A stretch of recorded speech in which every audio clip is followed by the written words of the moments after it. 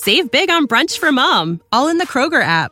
Get 16-ounce packs of flavorful Angus 90% lean ground sirloin for $4.99 each with a digital coupon. Then buy 2, get 2 free on 12 packs of delicious Coca-Cola, Pepsi, or 7-Up, all with your card.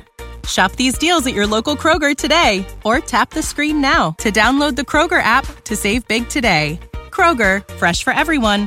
Prices and product availability subject to change. Restrictions apply. See site for details.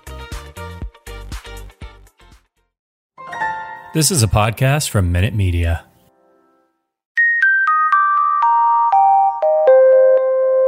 You are listening to the One Good Scare podcast with Natalie Zamora and Max Mallow.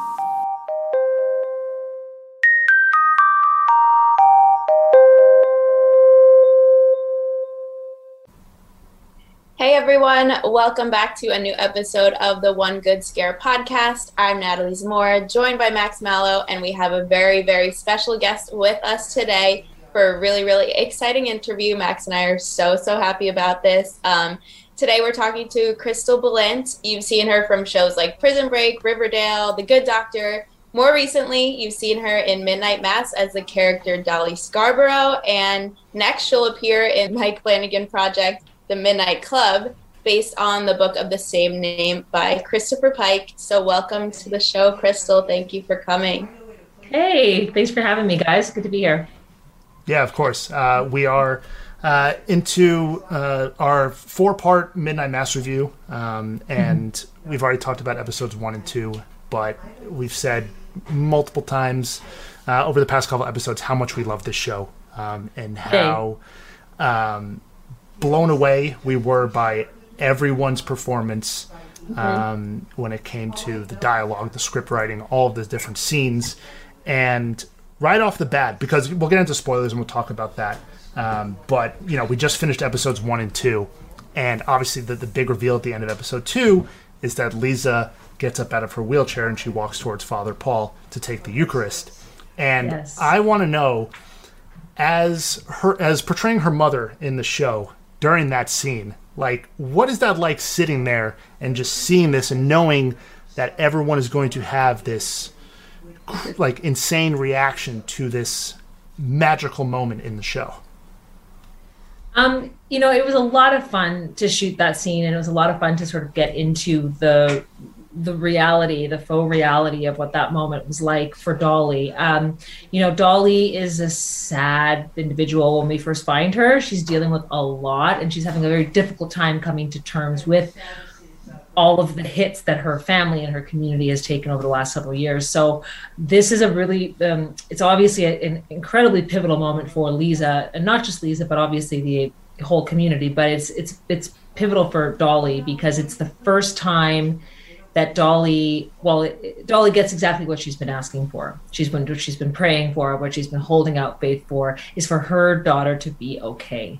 And it's like, imagine your wildest dream coming true, and then add like another 70% on top of that. Like, it's just, you know, everyone told her it would never happen, that her daughter would never walk again, and all the, you know, all these things, all these impossibilities that she's been faced with, and suddenly it's in front of her and it's real. And so it was such a blast to shoot that and to really kind of just load that moment with all of your hopes and dreams and be able to just sort of take this wild, deep breath, because it really is this major release for Dolly and a major sense of relief. And from that point on, you get to see Dolly sort of start to stand a little straighter, and she carries herself differently after that moment. So yeah, there was so much in that moment that, and I think they did a great job of showing the range of emotions that sort of took place in that pivotal moment. Yeah, definitely. We were just talking about, just talking about it gave me chills. And I've seen the scene a few times now just because it's mind blowing. It's incredible. And I think, like you said, Dolly in the beginning is a very sad character. And I think the Scarsboroughs in general have a very heartbreaking storyline with a lot of ups and downs. And I think too with Dolly, she just wants the best for Lisa, even if that means kind of blindly following something sinister. So we wanted to know, like, as you personally, as a mom, was that something you were able to relate to, just wanting the best thing for your children and maybe not thinking about, potential consequences?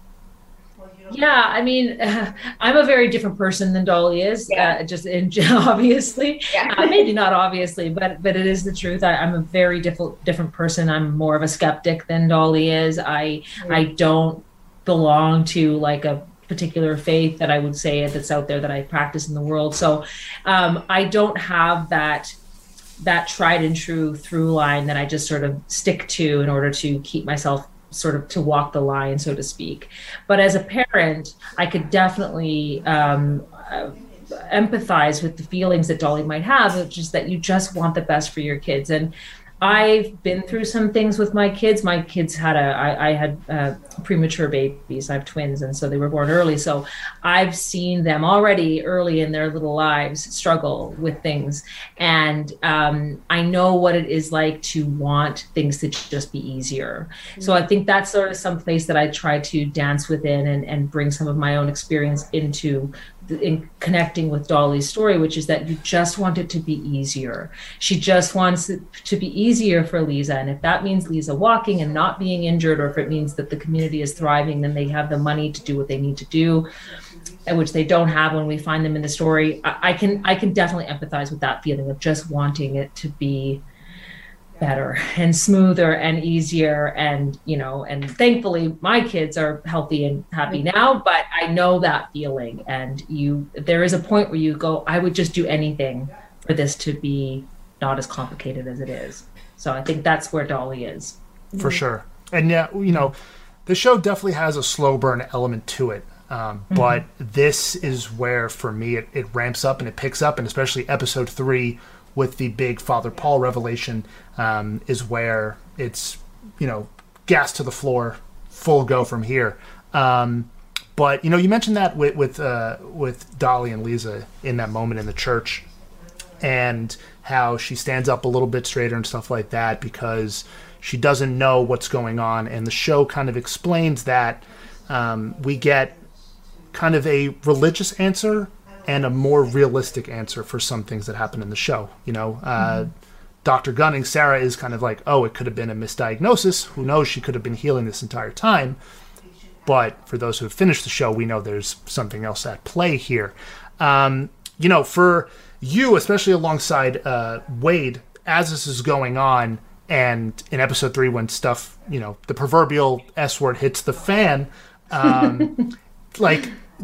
did you get yourself in that mindset of just being like, okay, cool, this mysterious character has come to our home on this island, a very tight-knit community who's been through a lot, and now my daughter is walking, I will follow, I guess we're following this guy now.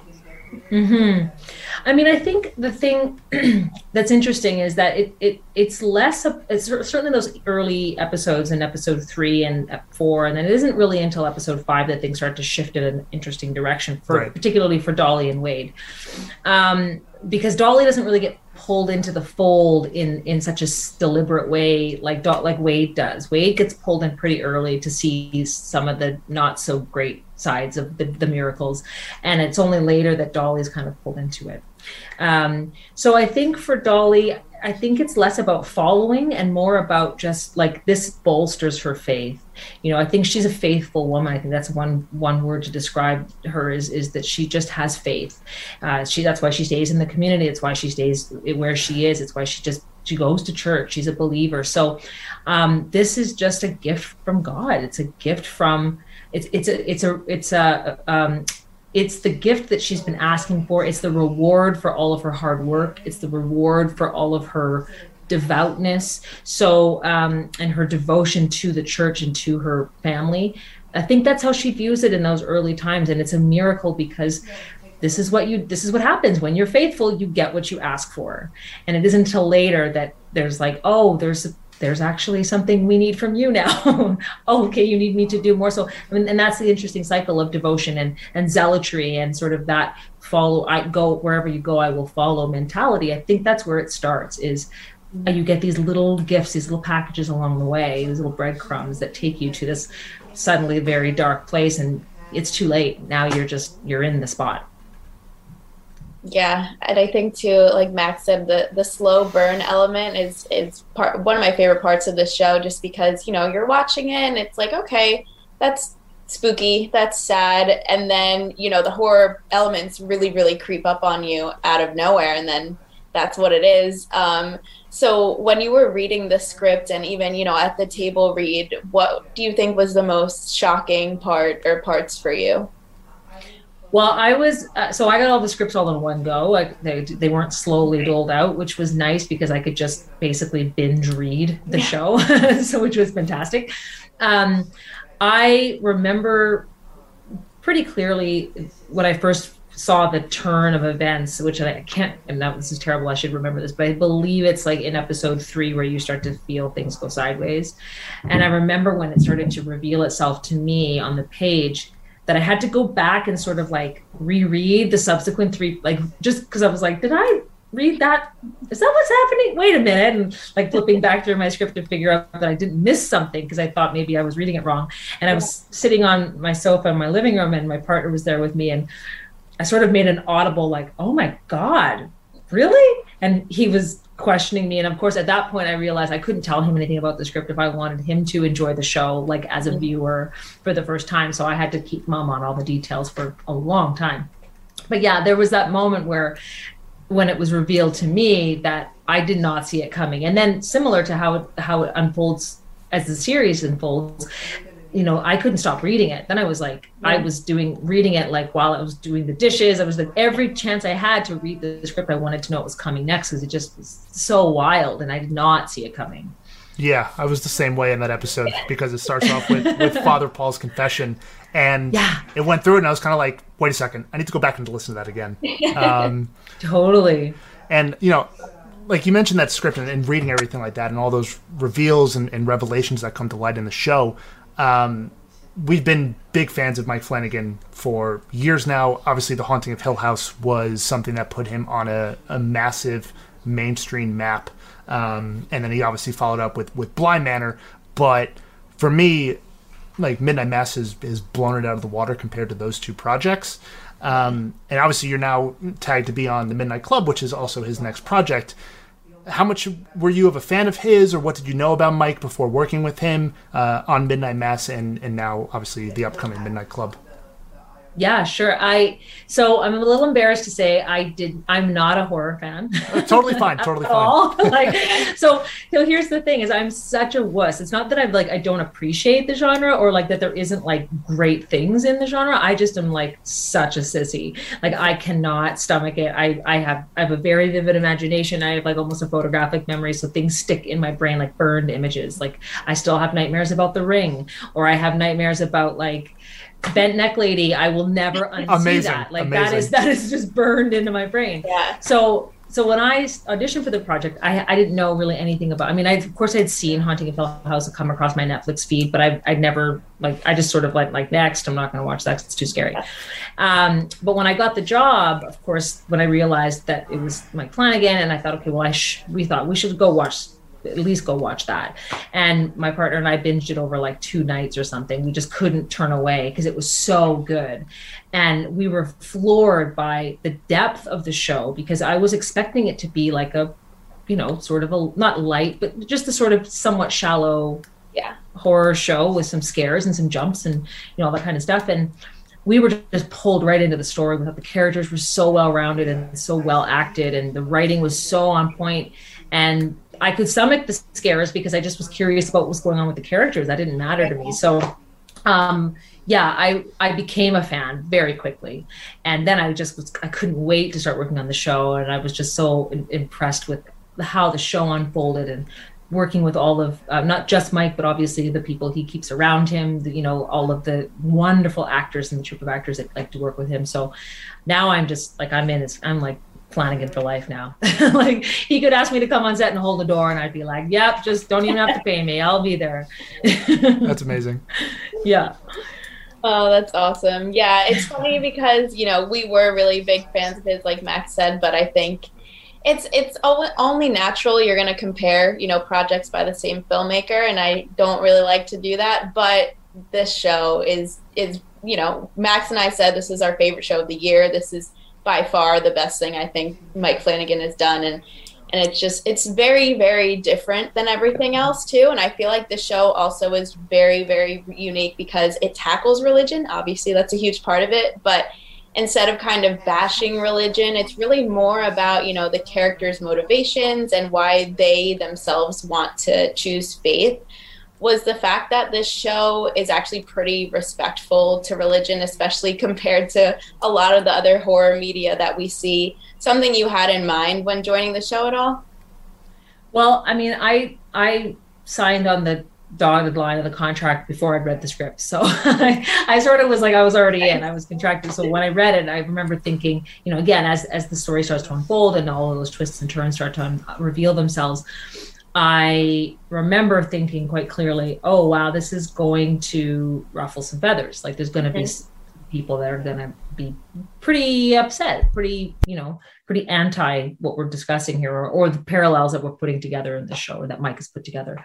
And even while shooting, I remember having those types of conversations, you know, behind the scenes while we got into some of the heavier stuff and as the show goes on. And so I was holding my breath a little bit when the show was released. And I have some friends who are practicing Catholics, who are, you know, very faithful, who very much, that's a big part of who they are. And they've seen the show. And I have yet to have somebody come to me with a complaint about how the religion was dealt with. And I think part of that reason, and this is only an assumption for me, is that Mike just dealt with it in such a thorough and delicate way. I mean, it's all very well thought out. He spent so much time on this project. I mean, it's like over 10 years of his life flushing out this story. And he also spent a fair bit of time in the church. He was an altar boy and he's been very outspoken about that. So he knows it so well that it's very difficult to pick apart the arguments and the dialogue, because he was like in it, you know, and it's beautifully written, and he uses it in such a way that I just think is like, it's really lovely. And I think what a lot of people are able to sort of separate is the fact that the story is it's less a scathing criticism of religion and more about what people do, like what religion in the wrong hands can do, and what zealotry in the wrong, you know, how that there's extremes in everything. And it's really more an examination of people's moral codes than it is about religion. I mean, the religion stops being an issue at one point, and it's all about how people are behaving. So I think that's what people are able to, it seems like that's what people are able to actually sort of ascertain from the show. Yeah. And, you know, this cast front to back is stellar in portraying every character Totally. that Mike Flanagan has put to screen here in Midnight Mass. And we don't have a lot of time to meet every character, but I feel like every moment is very important and does a great job at either explaining their story or explaining their motivations and why they are where they are. You know, I think of Lisa's scene with Joe Colley in his trailer, such a powerful scene. Like we mentioned at the beginning of the episode, the scene in the church. And everyone, I mean, when Hamish Linklater is giving his sermons, Natalie and I were like eyes glued to the screen and ears as well. Yeah, and totally. I wonder if, like, sitting in either scenes in the church or wherever else throughout the course of the show, and you've been on other big projects, things like Prison Break, Riverdale, The Good Doctor, these massive cable network shows that have huge followings. And this is only 7 episodes, but did you guys feel as like a cast and crew that when you were making this, that it was going to be something special, that was going to be well-renowned by everybody, and it was like, yeah, we're making something here? I mean, I think so. Like, I can't speak for everyone else, but I know the conversations that we'd had, certainly after we finished shooting, that there was something really special about this project from a number of different places and different directions. Like, it was a very unique time. Obviously, we shot the whole thing during the pandemic. We were one of the first shows back up and running after the lockdown. So that was unique. No one had ever been through this before. So every single person on the set, from the top of from the executive producers right down to the person who's, picking you up at your trailers, like every single person was like square one. No one knew what to do. So that was really unique. But I also think that the subject matter and the project itself, the things that Mike created, the characters he created, the dialogue that he'd written, all of the way in which the story unfolds, I think we all really felt that it was something very unique. And back at our table read in March before the lockdown, we got an opportunity to sit down as a cast and read all 7 episodes just in one sitting, which was really tremendous. And even at that point, hearing some of the things that you mentioned, Hamish's homilies and sermons, the scenes between Zach and Kate, just on the page, like just reading them, Lisa's monologue and her scene with Joe Colley was like, people were crying in the room back in March. This is like, and then we still had 5 months to work on our stuff. So I remember coming home from that table read and saying to my partner, like, this is going to be really cool. Like Hamish is going to blow this part out of the water. And like Sam Sloyan is going to kill this part. And like already I was such in love with all these characters and what the people had created. So yeah, I think I'd be lying if I didn't think that like, I would have been surprised if people hadn't liked it that way. That would have been more surprising to me because I thought for sure that people were going to get something out of this show because it's too impactful a piece of writing. Yeah, absolutely. Absolutely. And the talent definitely is not wasted on the characters because just like all of the cast, you guys are fantastic in this. And each character is so, so complex. And like Max was saying, we don't get to know each character that well because there's only 7 episodes, but I don't think it really matters. Like everyone is just so complex and interesting. So we want to know, if you didn't play Dolly, is there a character that you would have wanted to play? And is that your favorite character or do you have a different favorite character? Okay, so I've been asked this before and I've thought about it a couple different ways, but I think for me, if I were going to take a swing at another character, I would say Bev, because, and not literally take a swing, of course, because I know a lot of people want to, but I don't. I think that Bev is just like as an actor, I think that Bev is just like the biggest, chunkiest piece of like meat that you could dig your heels into, just like sink your teeth into. I think her character's written so wonderfully. It's so complex. The dialogue is so like there's so many beautiful pieces of dialogue that she has that relate to like just Bible text and how she uses it, how manipulative it is, and that's, I just loved it. And I got to spend a fair bit of time with Sam and I've gotten to know her personally as well. And she's just like this incredible woman who could not be on the other end of the spectrum from Bev. If you have to have a separate spectrum. I mean, she's literally so different from Bev. And so it was so great to see her turn into Bev, because she'd just be this lovely person that you'd be hanging out with in the green room. And then you'd go to set and she'd be Bev and you'd go like, oh my God. And so when I watched her in the show, I couldn't look away. I just was like, it was a beautiful thing. So that I'm somewhat envious of that opportunity because I just think it would be so rich and so much fun, but I couldn't in any way hold a candle to what Sam has done with that character. Cause she's just like, she's the character you love to hate, Oh yeah. I mean, we don't get, we get a lot of backstory, especially in the beginning for Riley, and for Aaron and why they are back on the island and stuff like that. And when we meet Bev is been this way for how long we don't know. Apparently we assume the entirety of her life, and I believe it's either episode 3, I think it's episode 3, which we will be reviewing in the upcoming week.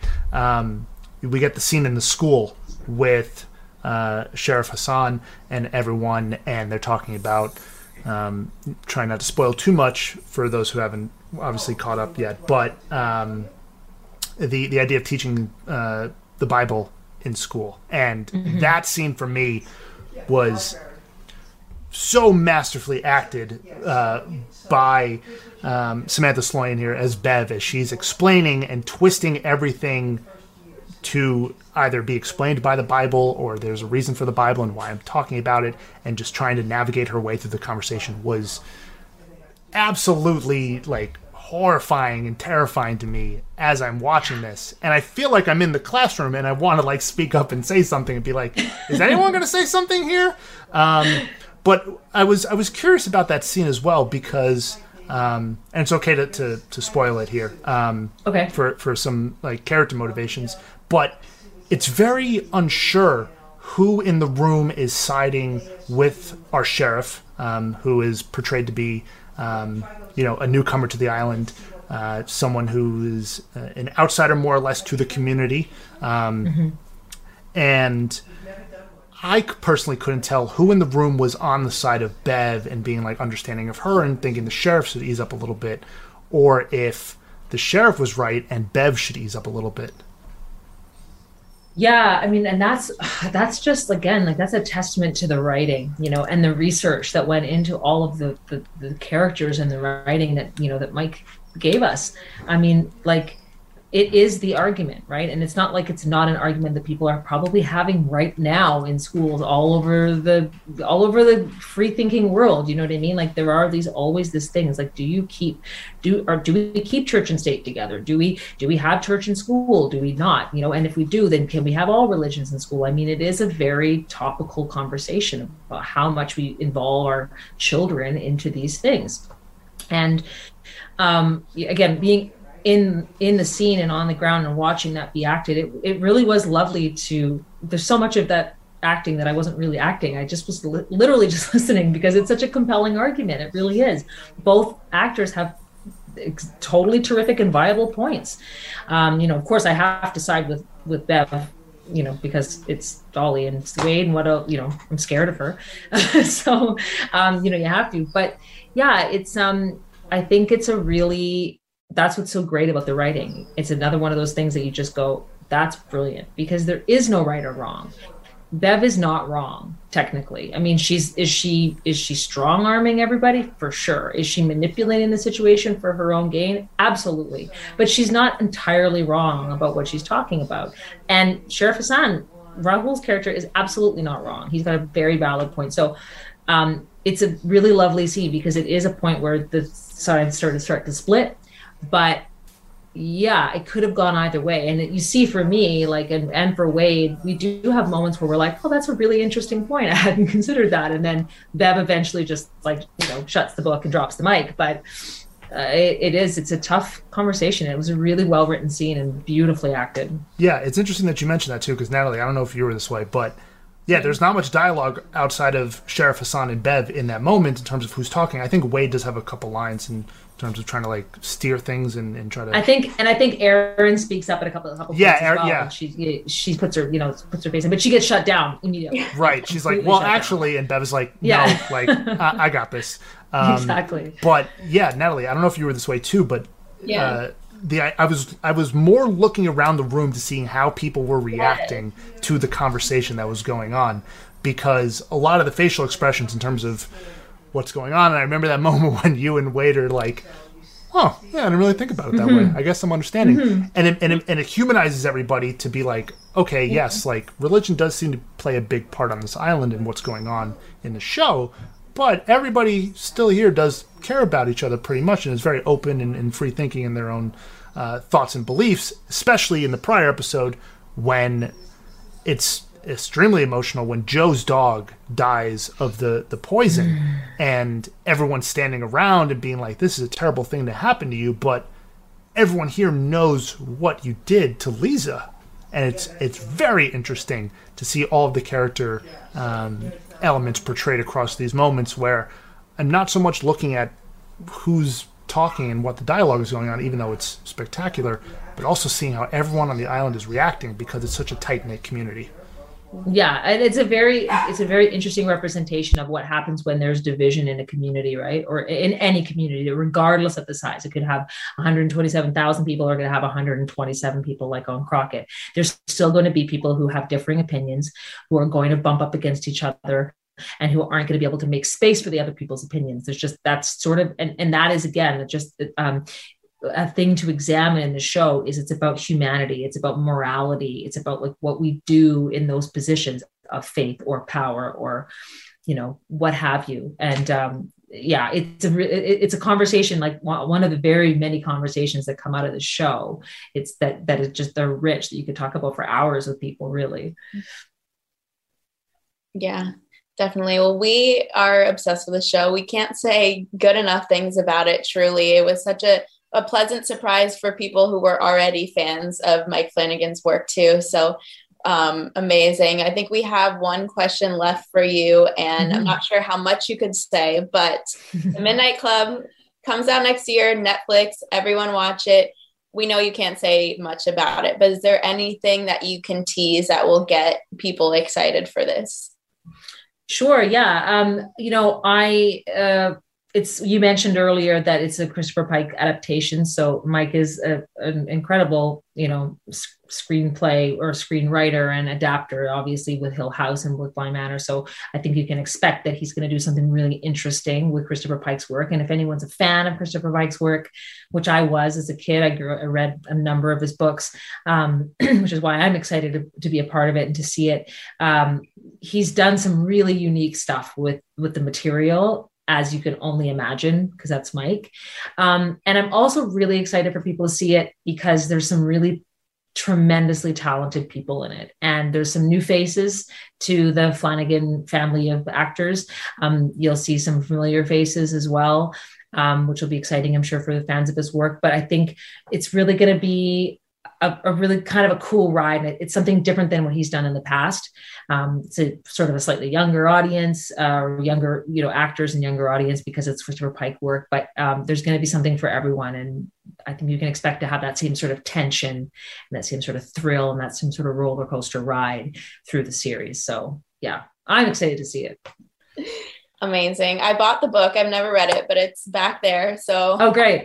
I have some time to read it before we start getting release dates and trailers and everything like that. Well, I'll give you a hint, because if you're going to read that book, you should read more than one Christopher Pike book. Okay. That's my only hint, is that because there'll be some other things that you can sort of relate to. And there's lots of great ones. So perfect. And then Natalie, when you're done reading one, you can let me borrow it and pass it on. Pass it on. Yeah, exactly. Exactly. Well, thank you so much, Crystal, for coming on. It was awesome speaking to you. We adore the show and amazing performances from you and from everyone in there. So yeah, thank you so much for taking the time out of your day to speak with us. Thank you so much, you guys. It was a lot of fun. I'm glad to be here.